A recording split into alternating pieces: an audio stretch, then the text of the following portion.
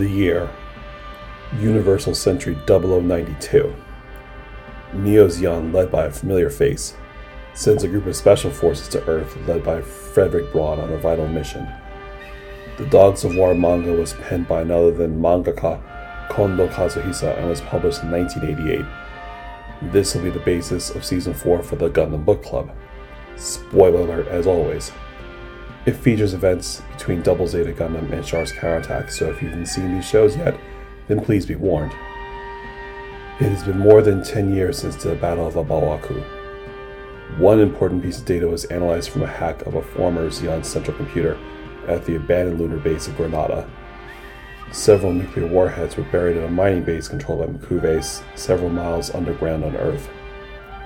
The Neo Zeon Army sent a special mobile suit team to the mine site under the jurisdiction of the Earth Federation to obtain the missiles before the Federation can discover them first. Winter of Universal Century 0092.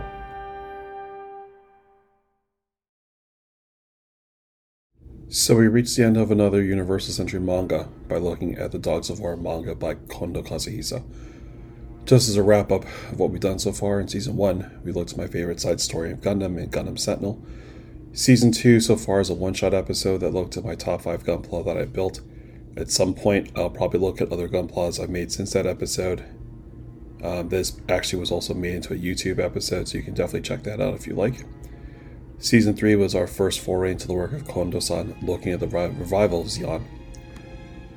Lieutenant Braun at the time was tasked with helping some former Zeon remnant forces evacuate from the surface of Earth in anticipation of the events to come in 0093. So in regards to the Dogs of War, is a lead up to the events of Char's counterattack.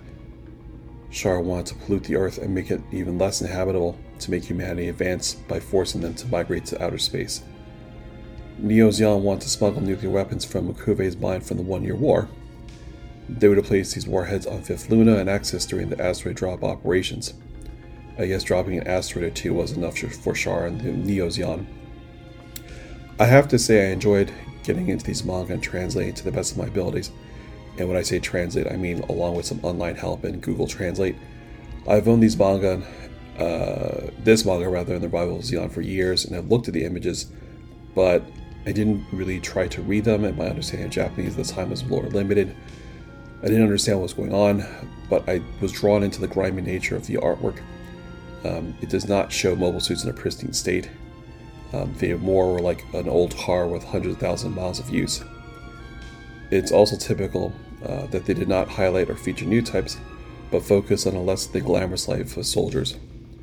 Actual soldiers, not children that were forced to defend the colonies, families, and loved ones, or face death. That said, if I were to compare these two manga, I would say I prefer the Revival of Zeon. I've not seen the first manga where Frederick Braun was first introduced, and the manga Operation Buran, Universal Century 0079. If I can find it, I will eventually cover it. It was cool to see some forgotten designs that did not get a lot of love in the main continuity or as Gunpla.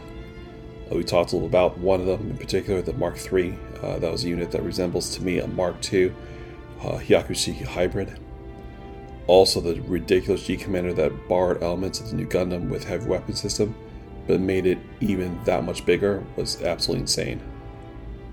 My only issue is that despite all the armor the G-Commander had, the pilot presumably died during that nuclear blast. However, the armor was somehow able to shield Captain Braun. The one important question that I guess should have to answer is, do I think this manga is canonical? There were no glaring issues from a continuity standpoint that would say it wasn't. I mean, I guess, of course, if you look at the G-Commander as an exception in light of how New Gundam was developed in terms of the movie. So I would consider this as part of the canon. I leave it up to you to decide to see what you guys think. Let me know what your takes are on social media or by email.